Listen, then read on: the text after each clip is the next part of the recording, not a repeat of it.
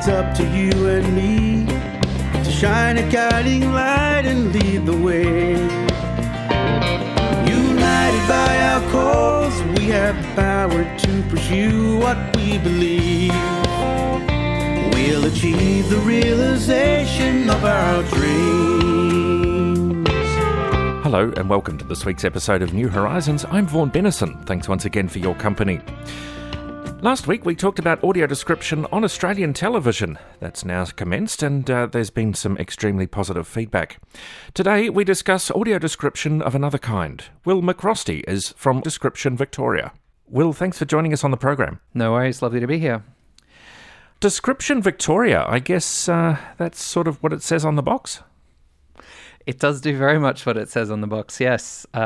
So it's a professional audio description service just based in Melbourne, only a couple of years old now. And when we were first setting it up, you know, there's a lot of, around the world, a lot of organizations that have some pretty cringy puns to do with vocalize and things like that. And I really just thought it would be better to make it do exactly what it says on the tin, yes. And how did you get involved in this and what's your background?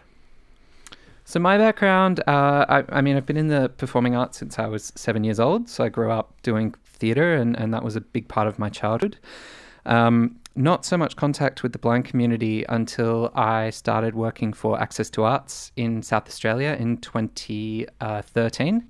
And they have been running a professional audio description service there since about 2009. They worked with some people who came over from the UK, where there is a much broader audio description practice and a professional practice that's been going there for quite a long time, to set up a professional service in Australia, which at that time was a pretty rare find. So I was asked to join because of reverse affirmative action. They didn't have any male describers and they wanted some gender balance in the voices available.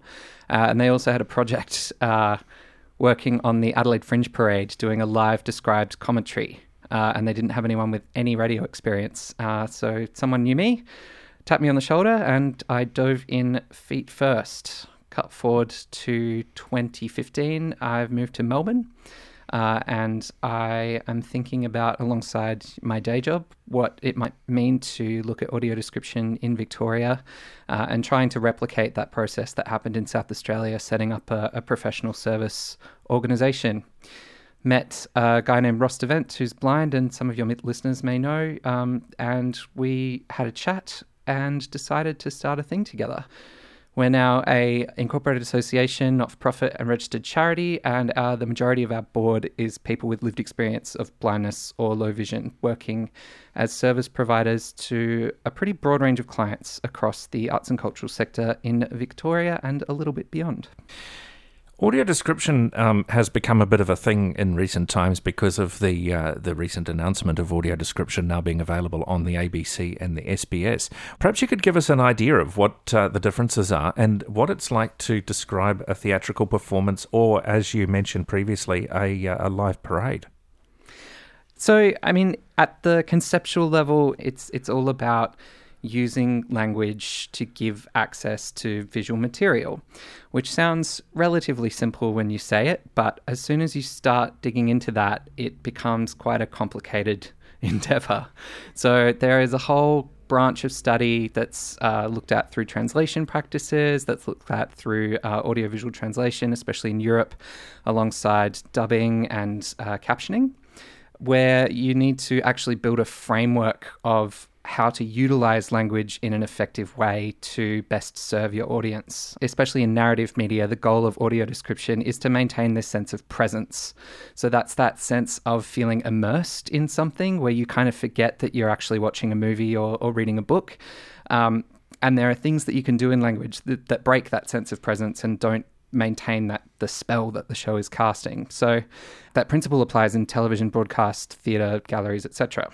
In theatres, it's a pretty high-pressure situation, so we will watch the performance or receive a archival recording, hopefully of decent quality, but, you know, sometimes someone just sets up their GoPro 2 from 2007 and presses record, and that's all you have to go on. We'll also receive a script and as much information about the show as we can garner from the producers. We have a few roles associated with each job. There's a lead describer who is the primary person responsible for scripting and pulling together all of the materials. Then we have an assisting describer who will attend the rehearsal that we do and also the performance itself to help with sighted guiding if necessary, to help with giving out the receivers that are used. And then we have an editor, so someone with a lived experience of blindness or low vision who will come to our rehearsal and give feedback on that. We will write a script, filling in gaps in the dialogue very precisely with language that gives the most important visual information for that moment to maintain that sense of presence. We'll practice that. We'll also produce pre-show notes, so detailed descriptions of set characters and costumes, and usually, if we can, plan a tactile tour.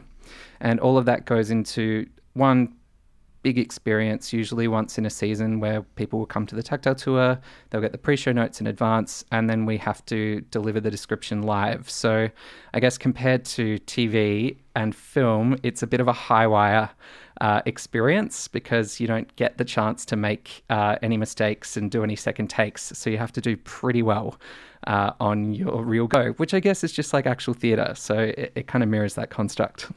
Well, we're actually here to talk about a project that you're running with a gallery. So perhaps we should talk about audio description in the context of visual art, because it's a very different kettle of fish from audio describing a live theatrical performance or any other form of performance, isn't it?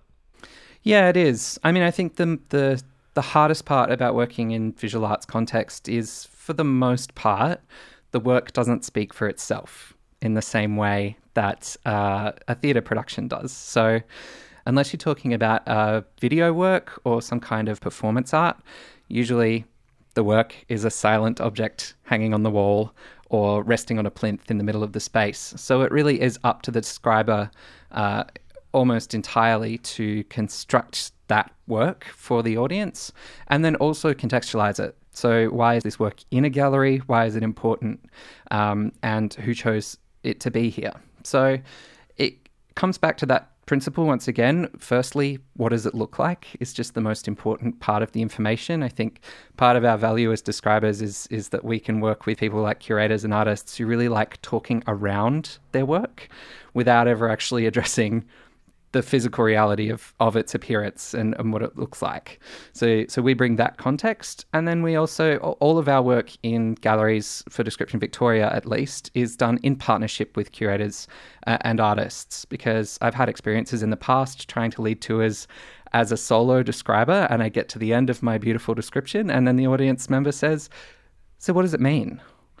And I certainly might have an opinion on that, but I'm definitely not the most qualified person in a gallery context to begin that conversation. So making sure that we construct an experience that's both enjoyable and informative for our audience, and also looking very closely at the tactile. So, of course, touch is really important, either whether we can touch the work itself, which is a pretty rare privilege, but also looking at tactile analogues, objects that can be passed around for the material, for the subjects of the work, to give people an enhanced understanding of it. Inevitably, the process of description is one that is subjective. You have to make decisions, you have to prioritize. Talking about something, describing something is inherently a bit more linear than looking at it. So I don't think it's true to say that we can excise subjectivity entirely from the process of description, but the way that it's taught, the way that it's learned, always grounding things back into the visual, tends to create a product that everyone can read as being tied primarily to the visual, and then opening out the discussion to the meaning and the history and all those other things that make, as you say, make art really fun. The process of it and the process for everybody of determining your relationship to the work, its relationship to other work that you've seen, and your own interpretation of it. To me, that's the joy of visiting a gallery, of seeing a play. It's not about getting it right. It's not about coming away with the correct interpretation.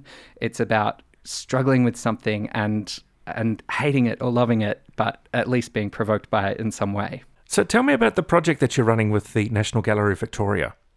So we've been working with the NGV, National Gallery of Victoria, to describe some highlights from their permanent collection.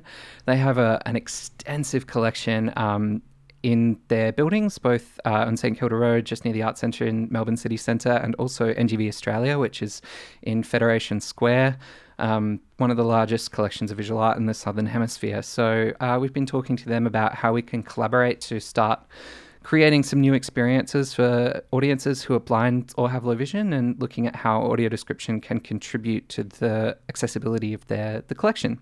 So I've written in partnership with some curators and some artists from the NGV staff. I've written some descriptions of 5 different works, really diverse works. One fashion work. The NGV has very much been at the forefront of recognizing design and fashion as part of the canon of visual art. So a work called Dress by Iris van Herpen, all the way back to an 18th century oil painting by Giambattista Tiepolo, depicting a competition between Cleopatra and Mark Antony from antiquity. So looking at a really broad range, producing descriptions, also tying that in with some contextual and educational information from the NGV's public programs team.